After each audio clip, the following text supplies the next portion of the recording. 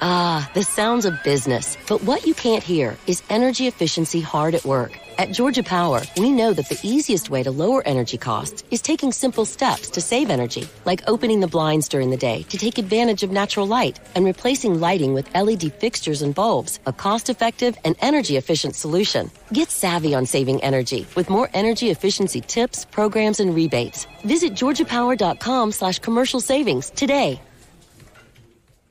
This is Life Admin Life Hacks, a podcast that gives you techniques, tips and tools to tackle your life admin more efficiently, to save your time, your money and improve your household harmony. I'm Dinah Rowe Roberts, an operations manager who trained as an accountant, so I find these money mindsets quite interesting, but probably a little bit woo-woo. I'm Mia Northrop, a researcher and writer who fell down a fascinating woo-woo rabbit hole when I started to tune into my relationship with money and found it was that of a neglected boyfriend. In this episode, we interview Nicole Alesios to peer under the surface of how we think about and manage money. Hello and welcome to Life Admin Life Hacks. Listeners, we've hit the final episode for Season 7. We're recording this in June 2022. It's the middle of winter. I'm wearing an hoodie. It's the start of the school holidays. And Dinah and I are looking forward to crawling into a cosy, warm cocoon and taking a hiatus in what has been a thrilling yet hectic year. Yeah, so thanks so much for listening. And in particular, thanks to Else8771, who recently left us this 5-star Apple Podcast review. She wrote, "This podcast is a relatively new discovery for me, but has been incredibly helpful, so has made it to my must-listen list. I've listened to some episodes multiple times because I really want the information to sink in. Thanks so much for these generous words, and we love that you're allowing yourself time for the new habits and tactics to stick. Change does take time, and even our life admin is continuously evolving. So we'll kick off Season 8 later in the year, and in the interim, give you all time to delve into the episode archives to streamline your tools and processes and crack on with your to-do lists." We've been so grateful too that our book Life Admin Hacks continues to find its audience, with both young adults feeling the weight of life admin for the first time and stressed out parents looking to optimise their life admin setup. If you've grabbed a copy, a million thanks. Let us know what's worked for you and tell a friend. And we've also been loving our regular ABC Sydney radio slot with Cassie McCullough.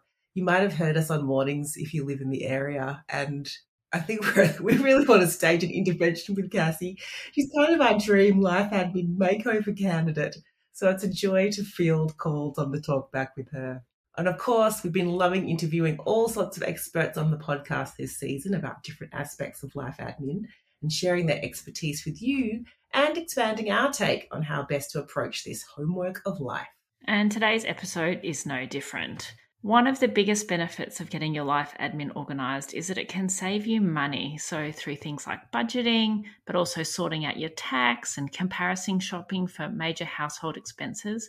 But money is an area where people bring complex feelings, childhood lessons, and personality traits to the decision making. Having the right apps and processes will get you most of the way there, but recognising when your behaviours when it comes to money is also important. So in this bumper episode, so strap in, we talk to Nicole Alesios, and she reveals the taboo that still surrounds talking about money, which can really limit our financial literacy, what your money stories and money mindsets are, and the 8 money archetypes Nicole uses in her work to describe your predisposition with money. If you wonder why you behave like you do when it comes to money, this ep is for you. Nicole is an economist, money mindset coach and speaker who is passionate about helping women find their voice so they can have easier money conversations, firstly with themselves and secondly with their clients. Nicole supports socially minded women to have easier money conversations through money mindset coaching and also helping them set a clear and achievable strategy, which is in alignment with their unique money personality. Nicole, thank you so much for coming on the show.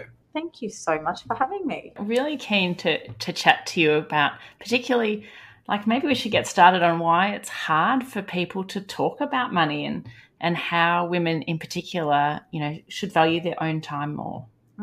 That's a great question. I think it's a lot of conditioning, so societal conditioning. And for women, we've been conditioned to think that talking about money makes you greedy and perhaps less genuine. And if you're talking about money, that perhaps your intentions and your motives aren't necessarily to help people.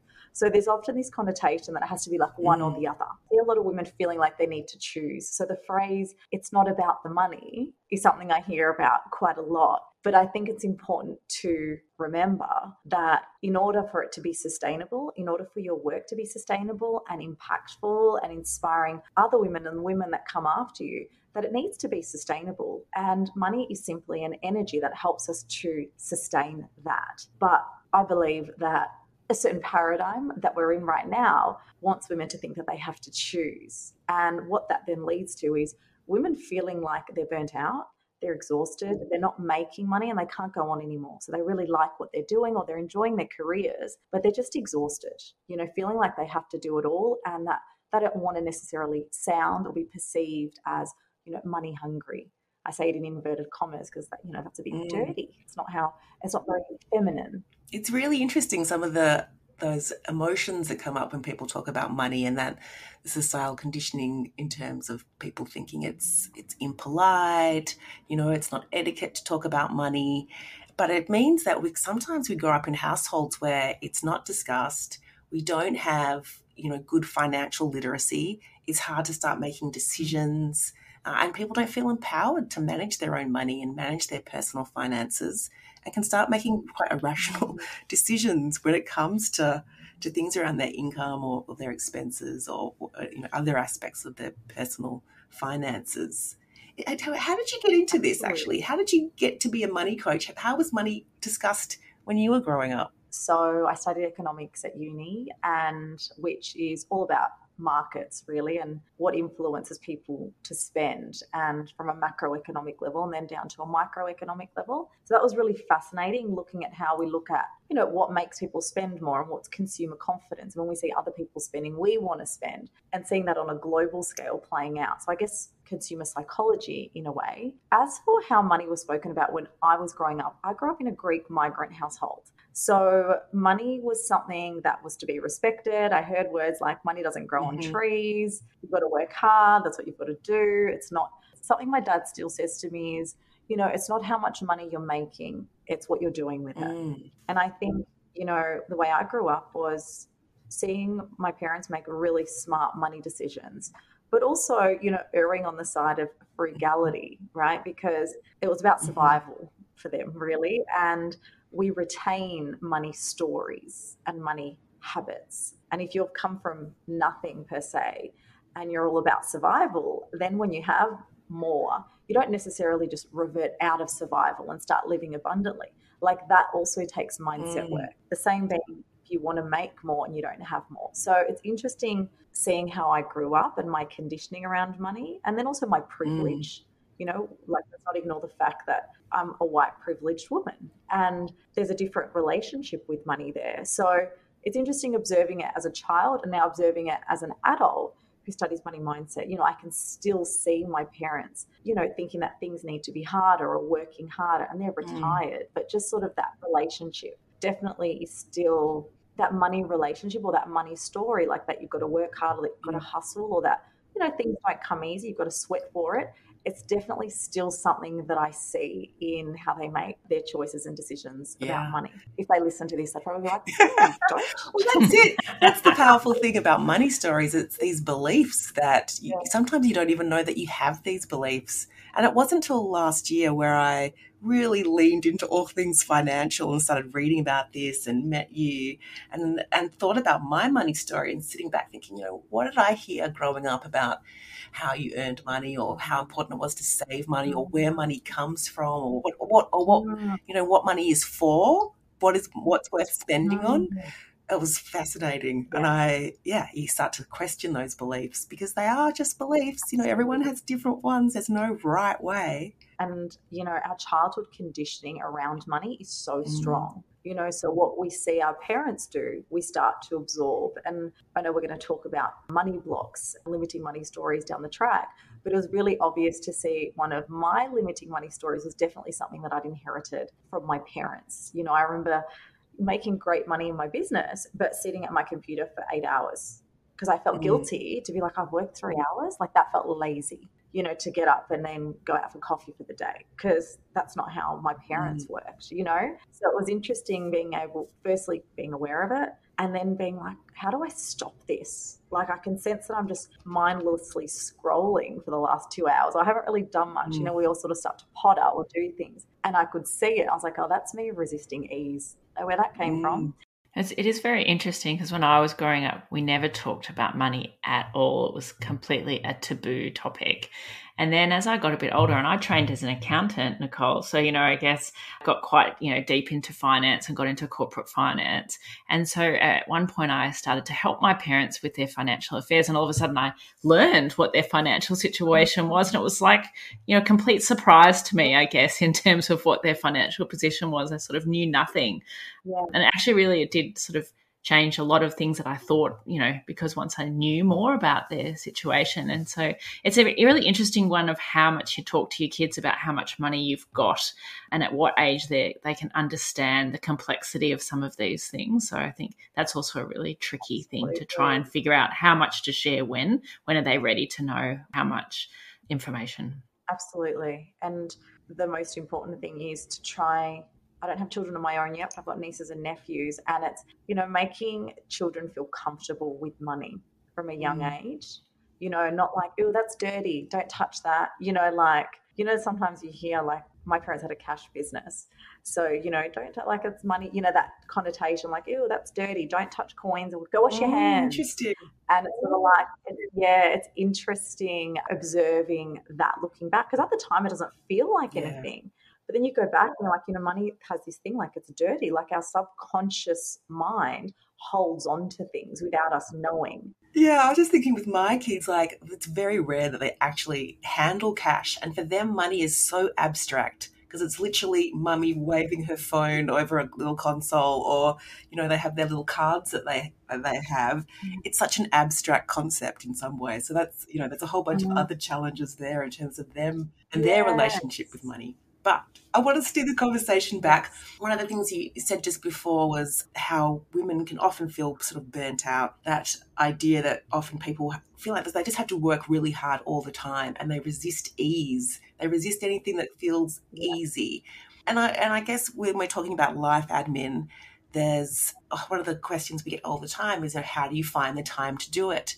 And we find that women often don't value their own time. They are trying to do so much, and they're quite reluctant to outsource, for example, or get help. How can women in particular value their own time more? Well, I think it's firstly having that awareness that, there's this hustle and grind culture, and there's this strong association that stress equals success, right?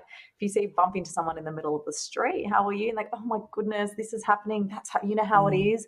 And, they're implying that they're busy and overloaded. We then respond, or you respond back equally. Oh, feel you, totally get it. So we then respond with our own glorification of stress and, how busy we are, and how important we are. So I think first and foremost is what's my relationship with stress? Is stress like a badge of honor for me, right? Is stress a badge of honor? And if so, why? Where did I learn that being stressed, and by that I mean not having time, not having the luxury of time, not having space, where did I learn that made me important, or perhaps that made me worthy, because it meant I was working hard, working 12-hour days, 10, doing this, taking the kids, doing that. Like, where did that come from? So I think firstly, it's that awareness of where did that story come from for you? And secondly, asking yourself if you want to participate in that story, right? Because it's about making conscious decisions and conscious choices. Do I want to participate in that glorification of stress equals, I call it the glorification of busy. Mm-hmm. Do I want to participate in the glorification of busy? Because I know that is actually not me leading with my soul's work. That's actually me leading with my ego. Because when I say I'm busy, people go, oh my God, she's important.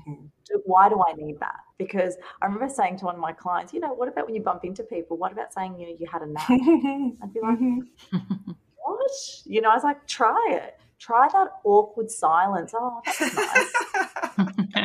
I've actually had a really spacious day, and just see what comes. It's like, no, that's horrible. I feel bad, not to reciprocate with that same stress. So firstly, it's having awareness. Do you want to participate? And if the answer is no, Then it's going through, okay, what can you do to not participate into that so you can value your time more?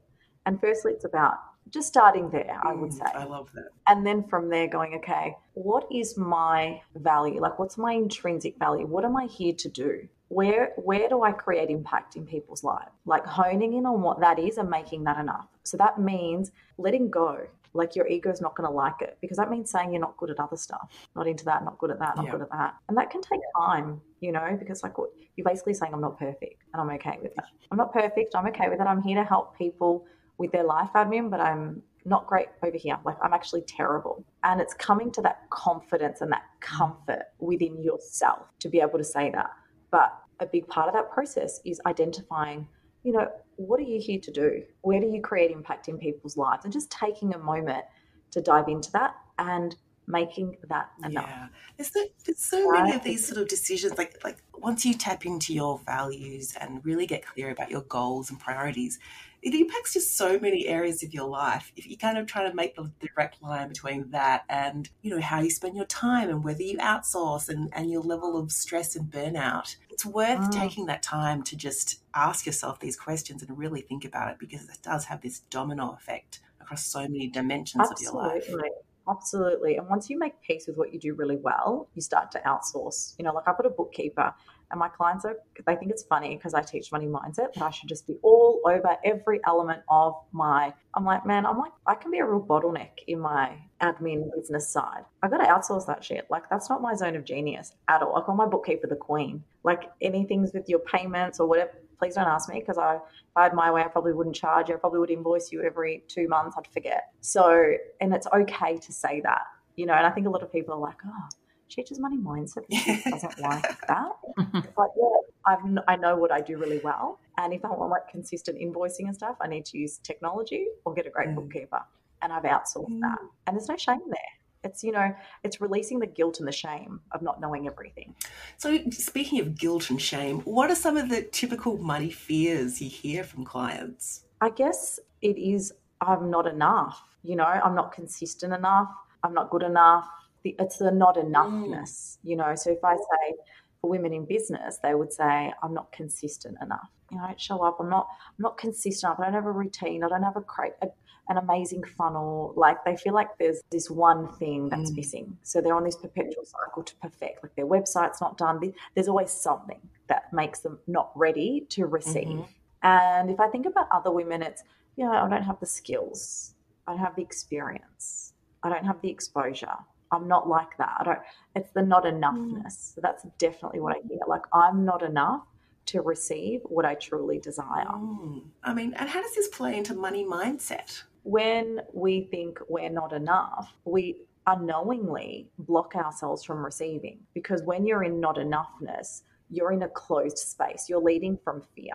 So I have this concept where I call it the receiving valve. And it's like imagining like a big pipe going through your chest, and through that comes money, love, clients, adoration, affection, attention. All of these beautiful things come from that space. Now, when you are in fear, right? So you're in not enoughness, you think you're not good enough. So you start to work harder. I need to do more, I need to be more, because where I am right now is not good enough. You are in like this masculine space where you're trying to control everything, right? Because in that moment, if I go, man, don't worry about it. Just trust and surrender. It doesn't feel safe. You're like, no, I'm not enough. I'm not good enough. This isn't enough. That's not, I need to upskill. I need to fix my website. I need to, it just doesn't give our human brain enough to hold on to. So we start to try and control things, but we're starting to control things, but we don't actually have an end destination. So that's when you find, women can get stuck at the same salary, or their business gets stuck, or they get stuck at that same income level because they're spending proportionately to what they're receiving. So they're always breaking even. So they might be making more money, but they think they need to spend more to get to that next level, but it's not going as planned. It's about going, okay, when I feel like I'm not enough, I'm leading from fear. When I'm leading from fear, that makes me not a magnet to money, right? When I'm in fear, that's a masculine energy. Like we start to lead with a masculine energy. We like to control things. A feminine energy is when we're in surrender. We're happy to relax. We're in surrender and self-trust. Money is a masculine energy. So if you're in your masculine energy in fear and you're trying to attract money, think of two magnets that are coming together and they're just dropping. So you're like, I don't get it. I'm working really hard. I'm doing all the things, but I can see it, it's out of reach, it's just not coming. And that's why. And I think a lot of women perhaps aren't taught that or perhaps aren't even aware of that. So we've got that hustle culture where women are burning themselves out and exhausting themselves, but not necessarily receiving the money that they desire. And there's a disconnect as to And Nicole, why. what do you mean by money is a masculine energy? Well, money's moving, right? So it's always moving. So money's like an energy. It's moving around. We're spending it. It's not designed to just stay idle in your purse. So the theory with economics is money's either being spent or invested. There's only comes that's and it the economic goes. theory. Unfortunately, it doesn't just sit and mount. Yes. Yeah. So you're either spending it in the economy and generating economic activity. Now, whether you're spending it on personal pleasure and enjoyment and all of those things, or you're investing it, whether you're investing it in bricks and mortar, in online currencies, in your business, in your personal development. So money's moving, like it's chasing. It's kind of primitive. It's always on the go. So when we want to attract it, you want to sort of lean into that feminine energy of self-trust and surrender. Easier said than done. I totally get that. Yeah. So that it can be easy. I don't mean it like that. You can absolutely work on that stuff yourself. So there's no reason why you can't learn. Can you say that money mindset is really that idea of like living in abundance rather than coming from a place of fear, or is there more to it than that? Yeah, the essence of it is that, and it's like your emotional relationship with money. Like, what is your emotional relationship with money? And going, okay, where do I value spending? Yeah. Where do I value spending? So like for me, it's not in designer handbags, it's in experiences. You know, I like nice things, nice experiences. I'm not necessarily one, I'd appreciate if someone gave me a designer bag, don't get me wrong, but I'm like, I got to go buy that bag. So I think first it's like, okay, where do I value spending my money and making that okay? Because once you go, I'm okay, that's where I spend. It's then that's like women need permission because we're thinking that we're taught that we have to perfect everything and know everything, and it can get overwhelming. You start to go, oh my God, I'm shit over here, but I'm spending here, but I'm spending, I don't know what I'm doing, and it can feel overwhelming. So I think it's just getting an understanding of where you value spending, like what feels good for you, and also how do you want to feel around money? Because my version of abundance is different to your version of abundance, and there's nothing wrong with that. And this is interesting because people can fall into that comparison trap, right? Of what the other people think money is for and how it should be spent. It does take a lot of integrity to just say, whoa, this is what works for me. I think this is a good segue into the money archetypes, because this gives people a sense of the different kinds of money personalities out there, because there are very much trends and patterns that you must see a lot of that we would probably all relate to in terms of people's relationships with money and their strengths. You want to talk us through the different archetypes? Absolutely. So the money personalities is basically we all have a money personality profile. There are 8 money personalities, and our top 3 influence the way we like to spend, invest, receive money, and give us an overall feel of our emotional relationship with money. Our number 1 money personality is like our natural lead, like how we like to lead and how we like to make decisions. And our 2 and 3, it's kind of like our alternative settings. When you sort of sit and reflect on a decision, you're like, or I could do it like this, or I could do it like that. That's your 2 and 3. So they're all very different. Before I go into this, all the money personalities are really different, and they all have the propensity to create wealth, each and every one of them. So it's not like one is better than the other. And that's why I think it's so important that we know our money personality, because it can be easy to look at what someone else is doing. That's what I see a lot of. That's how they're doing it. And I'm like, that's their money personality. And I've worked with them actually. And this is yours, and you're polar opposite. So if you're trying to box yourself into that person's style or that person's way of working, or you're looking over the fence, which for a lot of women that's what we can do when looking for direction and guidance when it comes to money. You're going to be that not enoughness that we spoke about. That's just going to get exacerbated even more. The fear's going to blow out, and that's how it sort of cycles. Each of the money personalities has a light side and a shadow side. So it's another, you can say a good and a bad if you want to simplify it. There's no such thing as bad. It's just being aware of the money trip hazards of each so you can navigate around them. So I'll kick off with our accumulator money personality. So accumulator is the inner banker of the money personalities, and they've got great money skills. So they monitor what's coming in and what's coming out. They're very across what they're spending and what they're investing. So the accumulator is great at making money and making great and smart investment decisions. They've got great integrity. People really trust them with their money. People like to receive, off the cuff financial advice for them. They're that friend who's seems to have it together, in inverted commas, when it comes to money. And they've got their house, they've got an investment, the business is pumping along, really organized. They love detail. They absolutely love detail. I'm waiting for Diana to go, bingo. you let us know, Diana, when we hear yours. I was just waiting for you, Nicole, to say that they like spreadsheets, and then I was going to go, and they're definitely, that's me.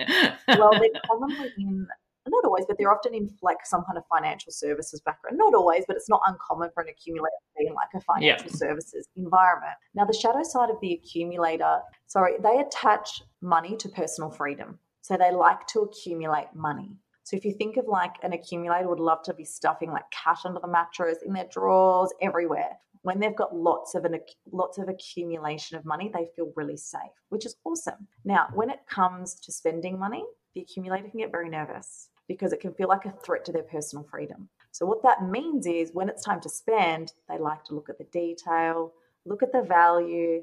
They might shop around and shop around and shop around and shop around and get stuck in indecision and not make any decision because it doesn't feel safe. So the accumulator can resist self-trust, right? If they can't see exactly the outcome, the return on the investment, if it doesn't feel clear, they won't make a decision. And what that means is they'll say, I can do it myself. I can just do that myself. I can do that myself, or I don't need that right now. So they can forego opportunity, right? That's the shadow of the accumulator. Feel free to chime in if this is going to resonate with you at all. I feel like I'm just a really logical person. So I feel like although I've definitely got some of those attributes, I also am not afraid to spend. I think probably Mia would, if it's important to me, I'm definitely willing to spend. And the things that I know are important to me, I think. But I do think it's interesting in terms of, understanding that what's important to me might not sometimes be important to my partner. And I think that that's where it gets tricky. And he's definitely not that same money type. He, isn't got a financial background. So that creates interesting challenges, I think, in, when you're managing joint financial affairs in a household. Absolutely. And, you said it sounds familiar, but it might not be you. We have all of the 8 money personalities within us. So everything will sound somewhat familiar, but it's about, obviously there's a way to ascertain what your top 3 are. I've got a quiz that I know you're going to refer people to at some point, but it's going, this feels familiar, but what are my top 3? So everything's going to feel somewhat familiar. But you raised a really good point, Dinah, when you said it's interesting how he thinks about money differently, because when I work with accumulators, it's interesting how they feel that people buy, or that they feel that people need information, or they feel that people need a lot of time and they assume that everyone buys like they do. They don't assume like impulsivity, or that people don't care about the detail, or that people might get overwhelmed by too much detail. I, for one, if I'm going to work with you, like I don't need to see your, 28-page sales page. I'm not an accumulator, but an accumulator would love a big, long sales page. So that's when it's important to go, okay, when we're looking at marketing, for example, or whether you're pitching at work, going, okay, who am I pitching to? Do they want detail, or is that something that is important to me?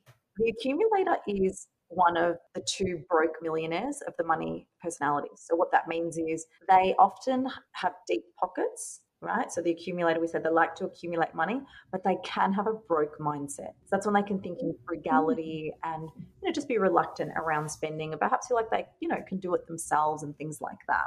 That's important. So I'm going to tell you the other broke millionaire later on, and it's the complete opposite of the accumulator. That's why. So keep an eye out for that. Mm-hmm. Next up, we have the alchemist. Your alchemist is your inner idealist. So they're really attracted to making money in unconventional ways. They're very creative, very expansive, and your alchemist is someone who sees a lot of potential. So, for example, if you're walking into a shed, an empty shed with an accumulator and an accumulator is going to see a leaky roof. This work needs to be done. They're going to see all the money they need to spend to harness the potential of that shed. Your alchemist, however, is going to go in there and go, oh my goodness, we could use this for retreats. We could lease it out. All I need to do is, paint that wall and we could get started. They've got a very genius mind when it comes to creativity. And the alchemist is a very strong manifester. They're the most powerful manifestors of all the money personalities. So they lead with a very open receiving valve. So they're always led by love and good intentions. And they're all about social impact and what's important to the community. Shadow side for the alchemist is they can have a love-hate relationship with money. So what that means is, although they can attract money very quickly and very easily, probably quicker than the accumulator, they can often repel it just as quickly. And when by repel it, I mean they might rush to spend it. They might rush to give it to people and causes, or share it rather, with people and causes closest to them. Often the reason that the alchemist can have that relationship with money is because they feel there's a bit of a negative association with wealth. So they can see the world in a bit of a divide of, you're either rich and taking advantage of people, or you're poor, in inverted commas, but helping. And often they don't want to be a part of that first category. So although they can attract great wealth, they repel it. So an example, everyone knows an alchemist, and I'll share something. Have you ever met someone who, you might ask to go on a holiday, or you've spoken with them, they go, I can't afford that. Oh, I can't, no, I'm not in that position. And then next minute you're like, oh, weird, they're going on a Caribbean cruise, or they're flying to Paris for a week. And you're like, that's weird, or that's random. The alchemists, when they want to do something, they call it in. So their thing is they don't want to have more than what they need because they think it's greedy. But if they need something, they call it in. So a lot of alchemists work with me. So they'll be like, oh, I like your course. And then they'll be like, yeah, they'll put a deposit down and just pay the balance, call the money in. Mm. So that's the alchemist. Mia, you're laughing. Do you have any questions? So when I did your quiz, and we'll link to the quiz in the show notes, I came out, we'll get to the connector, but I think connector and alchemist were pretty close in terms of my top two. And then I had the third was the accumulator. So yeah, as you were talking through that, there was a lot that was resonating for me. That's awesome. What was resonating? Was there anything you want to share? Some of the things around greediness and having too much, seeing creative potential in things. I as you was talking about the example with the shed, I was thinking about some conversations I used to have with my ex-partner about literally things like that, where we'd walk in, he'd be like, oh, this needs fixing and that. And I'm like, oh my God, but we could do this and we could do that. It's come at it from such different angles. I was always about the potential of something. Yeah. I'm definitely looking at the holes. Yes, how interesting. So, Diana, you feel like a mood kill to someone like Mia, who's coming and going, I think that's why we work so well together, because we have the opposites. Yeah, but I have a bit of that accumulator. So I think when we think about like comparison shopping, for example, and doing that research and looking at the nitty gritty and comparing options, that comes out really strongly in me. So yeah, they're all at play. It's very fascinating. Okay. Isn't it? What's next? So next is our celebrity. So our celebrities out in a big shot, they have this energy. So they've got this energy that everyone wants to follow, and they really know the value of money. So what I mean by that is they know how to use money as a tool for status, for marketing, for brand awareness. They know, and they feel good spending. So you heard me reference that there are two broke millionaires in the money personalities. One's the accumulator, the second is a celebrity. And the reason why they're the broke millionaire is because our celebrity, they've got this incredible energy that everyone wants to follow. They're very magnetic. They attract opportunity very easily and very quickly, and they're not afraid of visibility or putting themselves out there. There is also a side where they're often spending more than what they're making. Often their spending is associated with wanting that external validation. Right, because they're always a center of attention. They want to have the nice bag. They want to have the nice clothes. They want to have all of these things. But sometimes what's being reflected on the outside isn't necessarily a grounded reflection of what's happening, with their finances behind the scenes. So we refer to them as the second broke millionaire because the celebrities see their opportunity, right? They see opportunity and they look like the millionaire. So they've got the millionaire mindset, but not the millionaire pockets. They've got empty pockets. Yes. Right? So they're like, you should do this and you should do that. And they're not afraid of going for it, and because they're magnetic. Whereas, as we said, the accumulator's got the deep pockets, but the broke mindset, the celebrity's got the millionaire mindset and I don't want to say shallow pockets, but they're not deep pockets. So empty pockets. Empty pockets. Now, as you say, talking through these, I've got, friends are coming to mind. And I'm kind of also thinking about the things you see in social media. I feel like there's going to be a lot of social media profiles that are these celebrity money types who are all just out there. But if you looked at their reality, it'd be quite a different story. Absolutely. But, remembering that when the celebrity has that if we're looking at the light of the celebrity, they know the value of money, so they're not afraid to chase big opportunities. Like, they are not afraid of big numbers. They don't have that hesitancy. They're not like, oh, who could afford that? They're like, yes, people could afford you. Yes, that's not expensive. Yes, you should go for it. So they're actually an incredible energy to have around you to expand your mindset. They're great energy to be around. And that's the value of the celebrity, learning how to harness that energy. Yeah. No, and I think it's interesting when you have a group of friends, and I think there's, if you try and organize a group holiday, for example, and you've got one of those celebrity types in there who want to spend $1,000 a night on a hotel room, and the rest of people don't. It can create interesting dynamics, and I'm probably the one who calls it out. I'm the more likely to be the one who says, I don't think everyone wants to spend that amount of money on that. So maybe we should reconsider just something that will fit, everyone's budgets rather than just your kind of aspiration. And so I can be kind of conceived as a bit of the party pooper in their minds, I think, whereas, I think it's fair and reasonable as a more sensible accountant type. Well, this is exactly how the money personalities play out, right? This is how you see it in everyday life. Yeah. This is where this stuff's coming from. I would say, just if we were working together, Diana, I would say, how would it feel to surrender to one of those opportunities and challenge yourself? Because you're saying, I don't want that. But it's sort of like, well, what's that if you haven't let yourself surrender to it? And sort of like tapping into that. Like, there's obviously an assumption of what that is without actually stepping into it. So that's when we said how the accumulator's like, no, I like to see what I'm going to get, and I've already ascertained what I'm going to get, and I don't like it. So it's like, where is the mystery? And that would be a challenge for you potentially. Like, we all want to challenge our money mindset or challenge our resistance points to go, okay, what's something that potentially I lean into, and is there something I take away from that experience? And it doesn't necessarily need to be one of the super expensive ones that you practice with, but just something that you play with and go, okay, how did that?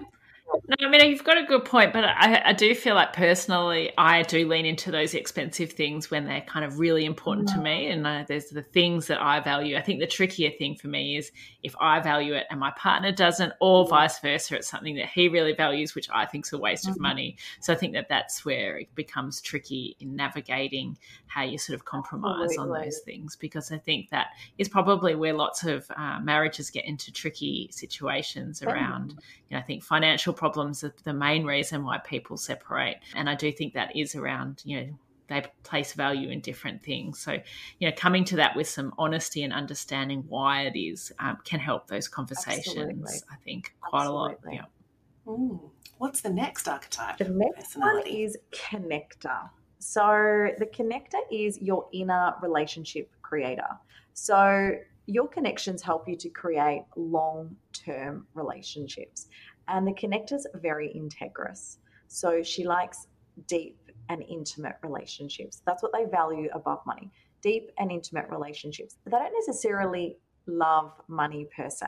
They value connection and relationships more than money.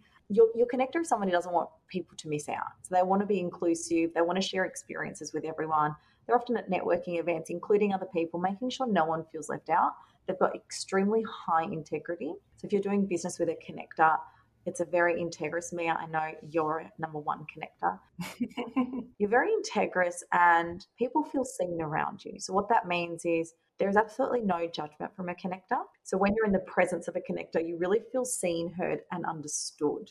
The key for the connector is, we said from a shadow perspective, they don't necessarily like money because they value connection more so.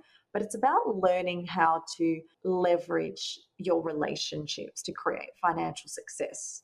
Commission sales. Is it introducing people? Like, what does that look like? How does that feel? Does that resonate? And I think that's the bit that I felt a bit uncomfortable with about this archetype. I was like, ooh, that feels a bit slimy to me, to be honest. Yeah. That's the feeling that comes. Yeah. But, bizarrely, like that's the most recent job I had was because I put myself out there on LinkedIn, and it felt so gross to do it, but I did it, and something amazing came back. Yeah. And so I was like, this idea of leveraging relationships. It's, I don't know, I've got funny little hang-ups about it, but yeah, it did yield results. And it's just like getting comfortable with that. It's about finding your level of comfort. So anytime you're feeling resistance, there's abundance on the other side of that resistance. And you don't have to move that resistance. Like sometimes resistance can feel like a freight train. Be like, no, that's not for me. No, we've all done that. But it's about going, okay, leaning in gently into that resistance. And if you said it's about that reluctancy to leverage from relationships, like what does that mean about me if I make money from relationships? I'm not genuine, I'm greedy, like I don't want to put words out there, but what comes up, and then going. And that's it, because you're describing at the start of it, talking about they like deep relationships. And so I don't want anything to come across as transactional. Yes. I think that's where my mind goes when I think about leveraging relationships in that way. All right, let's keep moving. What's the next archetype? The next one is Maverick. You're in a rebel with a cause. So Mavericks are very entrepreneurial. They don't like process. They like to break rules, and they like speed and edge. So they like to do things differently. So your Maverick is really good at taking risks. They've got a soft spot for the underdog. So if they see someone who perhaps doesn't feel as confident, whether it's talking about money or talking about a skill that they have, they like to help people. So they get great satisfaction from helping others, but they like things that are edgy and fast. The shadow side of a Maverick is they can play with or gamble with their financial security. So Mavericks can dive into something. They like variety and spontaneity, and then think of the repercussions later. Now, sometimes they pull it off and sometimes they don't. So there can be quite a few ebbs and flows for a Maverick, whether it be in their career or in their business. And the key for the Maverick is, balancing that risk and going, okay, identifying that you have a strong appetite for risk, but then going, okay, how can I create security perhaps in one area? How can I make security not feel boring? Because I'm a Maverick in my eyes, and I'm a number one Maverick. I was going to say, God, what are you? So it's about creating stability in one area, because sometimes stability can seem boring. And then go, okay, where can I play with other offers, or where can I play with other opportunities about, making money or making decisions at home or with my life that, feels a bit fun and a bit different. So where can I get that hit elsewhere? Or where can I balance that hit with, how can I balance that feeling of variety and safety? I'm just thinking about in romantic relationships, in couples, if you were with a Maverick and you were another kind of, oh my God. You just want to be having some really clear conversations and getting on the same page about things, because that could be a roller coaster ride that has some people like hanging on for dear life. Absolutely. And like Mavericks and accumulators are great together, because they have that opposite and that polarity there. So there is that safety from the accumulator, for example, where someone, is, dotting the I's and crossing the T's, but it's also that stretch for the accumulator as well to step out and try new things, because as we know, relationships are about compromise. So there might be a few eye rolls, but, there's a compromise on both parts. And then for the Maverick, there's that, they said no, or they didn't think it was a good idea, and, boring, but, there's also that element of safety that gets introduced there as well. So that can be quite an interesting union, but also it can activate a lot of money stories and resistance, which we don't often like, but so important to activate that resistance, work through it, release it, heal it, so that you can get to your next level. Yeah, fascinating. So we've got 3 more to go. So we've got nurturer. So our nurturer is our inner sponsor. I want you to think of that really maternal energy. That's the nurturer. So she's very generous, wants to protect and shelter and nurture others. And the nurturer appreciates money, right? They actually appreciate money. However, they can feel the need to overgive for everything that they receive. And back to how we were talking before, that glorification of busy, that often can come from this element here, where you've got women who are very nurturing and very loving, but perhaps feeling like they need to give their time, they need to give more money, they need to give whilst they're receiving. So like I said, the nurturer likes money, but they're motivated to give generously, often at the sacrifice of themselves. So for the nurturer, a lot of their self-worth comes from compassion and giving and being there for other people. The key with the nurturer is you want to help people, right? That's what makes you feel good. And I often hear women go, if we're looking at their money personality, like, I'm just, there's no direct impact to money or business with who I am. Is that enough? And I put that in inverted commas. That not enoughness comes up again. And I always like to say, imagine when you're a child and you had that maternal energy around you, whether that came from your mother or a female guardian in your life, and you felt safe and protected. That is the gift of the nurturer. You know how to walk in and hold such deep space for people. I've got goosebumps that whether you're in a corporate setting or you're in a consulting setting or you have your own business, that's what you bring to the team. And, like we say, there's nothing like that maternal energy. As adults, we all have an inner child within us that often gets forgotten about. We hear words about adulting and things like that, but that's not true. There's an inner child in all of us. And when there's so much fear, our inner child is scared too, right? When we're talking about money fears. So having that nurturing energy is really powerful and really beautiful. So something that the nurturer wants to keep an eye on is, yes, caring for others is important, but caring for yourself first actually cares for others more. I'm going to say that again. Caring for yourself first actually cares for others more. It's that oxygen mask kind of analogy, isn't it? So I think it's a trick sometimes when it comes to money, in terms of actually realizing that, and I guess I work in philanthropy. It's a really interesting idea that you can actually accumulate your wealth and then use it to do good rather than feeling like you need to give it away as soon as it walks in the door. So I do think that that's, it's an interesting thing that often I see men are better at doing than women. Men feel much more confident to say, I'm going to grow my wealth and then I'm going to, then I'm going to use it to, help the causes that I'm passionate about.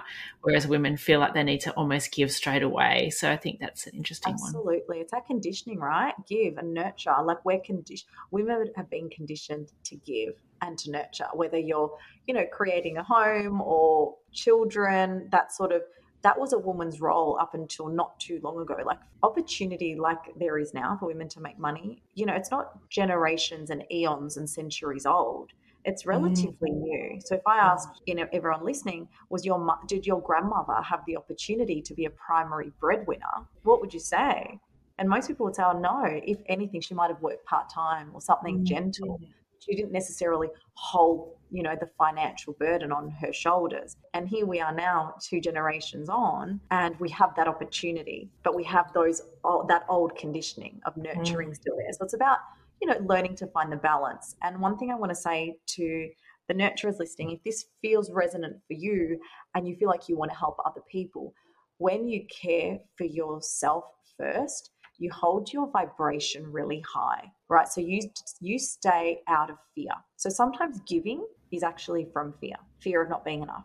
So you give to be told thank you, to be told you're amazing, to be told all these beautiful things which are great, but eventually don't pay the bills. So then you get frustrated and annoyed.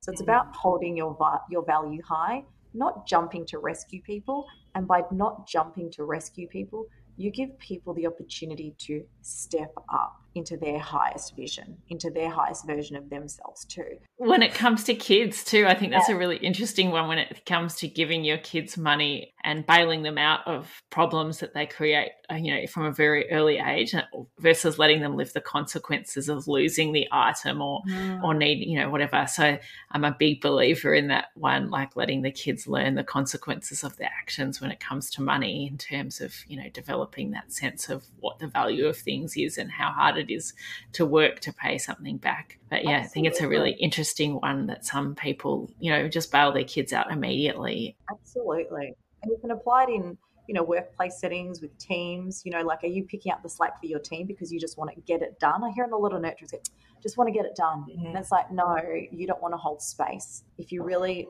want to get it done, that's self-motivation. That's about you. You're not serving when you're doing that. You're not really helping the team, because you're not actually creating opportunity for the team to grow, or opportunity for the children to grow, or opportunity for your client to grow. If you're just making yourself feel like you're the jack of all trades, doing everything and feeling good in that moment. So again, you can see the challenge, what the challenge would be for a nurturer, letting go of that feel good hit to create space for others to rise to the occasion. Okay, so I think, have we got 2 left, Nicole? 2, let's do it. So we've got our romantic. Our romantic is our inner hedonist. They're similar to the celebrity. They like sensory pleasure and they like things to feel good. They don't like being a slave to money. They believe money's there to be enjoyed. They like to indulge themselves, to feel special. So romantics are great at treating themselves, spoiling themselves, where it makes them feel good. Unlike the celebrity, they're not necessarily, for example, going to the best day spa so they can tell everyone that they went to that day spa. They might go up the road to the lady who does massages from home though, and create luxurious experiences for them. The romantics love ease. So romantics can often get a bad rap that they're lazy, but I love romantics because they will find the quickest shortcut to anything. They are great in a team setting. They'll find a shortcut. So I'll be like, why are we doing all that? So if you put a romantic and an accumulator together, the accumulator's following the process meticulously. But the romantic's like, why are we doing that? We can just cut out all those 4 steps and go straight to the end result.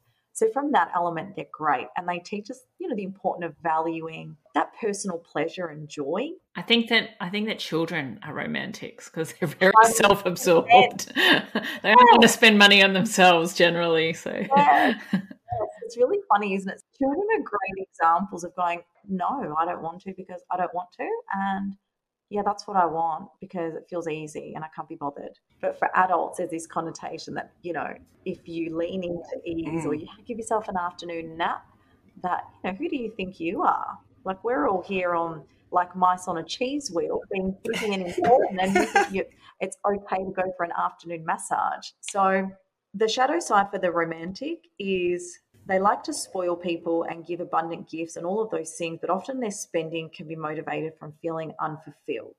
So that's something to keep an eye on. And yes, you can create financial security whilst living life to its fullest, but it's also about asking yourself, how can I create security and do both? Like, you don't have to be just indulging yourself all the time because it can feel like a bit of a bottomless pit if you're not mindful. Yeah, that's really interesting. I'm sure lots of people can relate to that idea of, retail therapy, where you do go and shop to fill some kind of emotional void that you might not be quite aware of. It's just, spending if you're feeling unappreciated or unloved, whether you're exhausted and you're tired and you're not feeling appreciated at work or in your relationship or in your business, you're getting that hit elsewhere. And what can you do to tweak that so you do feel more appreciated and more loved? Perhaps it's speaking up. Last one. Yeah. The lucky last is the ruler. So the ruler is the inner empire builder. So the ruler has this dream of creating an empire where everybody is thriving. They are always on the go. They're very determined. The ruler does not sit on the sidelines. If they've got an idea, they will execute it 150%. They don't wait. They jump straight in. They're very meticulous with detail, a little bit like our accumulator. They love detail. They can also be quite perfectionistic, or their business and work can dominate a lot of their time. And that's because they have this strong association where their work or their business is their identity. So often for rulers, there can be an imbalance. So when we spoke about that glorification of busy and how it's like, you're successful if you're busy, that's definitely a ruler trait. And rulers, they often fear losing control of money and power and identity. So that's why they're constantly going to build more. Rulers in one of my top 3, just for complete transparency here. So, I can definitely, she's a very strong money personality that I've had to do a lot of work on to create balance in my life. Because I used to tell myself, I just like work. I love it. I like it. Like, I don't care to work for 12 hours. Like, why is that a problem? And it took me ages to be like, I'm resisting ease. Like, the ruler resists ease as well, right? Because she's working hard all the time. And there can be an imbalance between the ruler's personal life and her work or business life. So it's about having that awareness and going, okay, ruler, we know you want to create an empire where everybody thrives. We know you love the fast lane, but how sustainable is it to always be in the fast lane? Yeah, so I think I was the ruler and I let it go. I had an epiphany and let go of being a ruler. There you go. And that's, that's great awareness. And it's not necessarily, it's just having awareness of where you can keep the good traits, right? And we don't want to get rid of the other traits. The other traits are conduits to abundance. So when you're saying, Dinah, you let it go, you've obviously worked through going, you know what, I don't need to work that hard. I can do this. I can make money more easily. I can receive rest and relaxation and good health without feeling guilty. I don't have 1% of ruler in me. This is so I don't know so many people who are like this. It's funny, when you talk about realising that on everyone's wide IQ, it's one of those wake-up calls that I really realise, people are so different. Yes. I just don't, it's crazy. So and and I mean, I think when it comes to life admin, it really helps you understand what motivates some people to be really on top of their comparison shopping and on top of all of those financial affairs, and why others, really struggle, I guess, to put that to the top of their priority list. And being a bit aware of why you're wired in that way can really help overcome some of those challenges. Absolutely. So, just to wrap up the ruler, it's about achieving wealth with grace and ease, and asking yourself, how can I create wealth and abundance in my life with grace and ease? What rules can I let go of?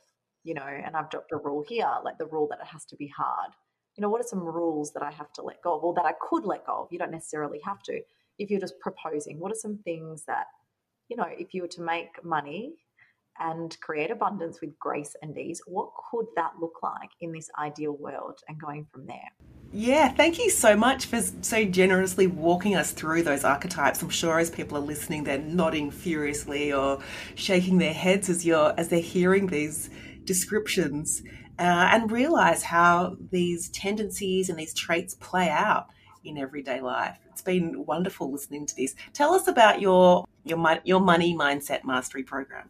Yeah, of course. It was a pleasure to share all of that with you. So Money Mindset Mastery is a container where we dive into your money personality. And the idea is that you learn how to fully leverage your money personality to create a business and a life where you're creating abundance in a really easeful, organic, and natural way. So it's a space for you to work through your emotional relationship with money, and we spoke about resistance points there, and also a space for you to learn how to really leverage the strengths of your money personality using language that feels really powerful and impactful to the people that you're serving, but also powerful and impactful for you to share from. It's a 4-month mastermind container where we dive deep into all things money for you. That's Money Mindset Mastery. Well, that's amazing, Nicole. So can you just tell our listeners where they can find your website? We will put in the show notes, but you can also jump onto your website and do that money personality quiz and learn about your money personality. So where should they go if they want to do that quiz? Absolutely. I spend a lot of time on Instagram, so you're welcome to come over to Instagram. It's Nicole Alessios. I'm sure you'll spell it out now. Mm-hmm. And the quiz is in my link in bio. And do your quiz, see your result. Feel free to DM me. I love hearing people go, oh my God, that sounded like me, or that resonated, but that bit didn't. So happy to hear from you in DMs as well. So jump on over to Instagram. So thanks so much. It's been lovely chatting with you today. Thank you so much for having me. It was so awesome chatting with you both. Thanks for listening. Show notes for this episode are available at lifeadminlifehacks.com. And if you're a fan, please subscribe and share the love and tell a friend, or review us in your podcasting app. You can also follow us on Facebook, Instagram, and LinkedIn. When it comes to clothes, it's great to have options, but having pieces that you can wear anywhere is a must for everybody. That's why American Giant makes clothing that fits into your life seamlessly, with quality you have to feel to believe. And with an impressive selection of staples to choose from, there's something for everyone. So whether you're on the hunt for the perfect t-shirt, a solid pair of jeans, or super soft sweatshirts, American Giant has what you're looking for. Each American Giant piece is designed to last and created with commitment to doing things better. And all their products are made right here in America. Because keeping things local ensures the kind of quality you'll feel and appreciate for years to come. Discover the American Giant difference today. Shop wear anywhere closet staples at american-giant.com and get 20% off your first order when you use code WA23 at checkout. That's 20% off your first order at american-giant.com, promo code WA23.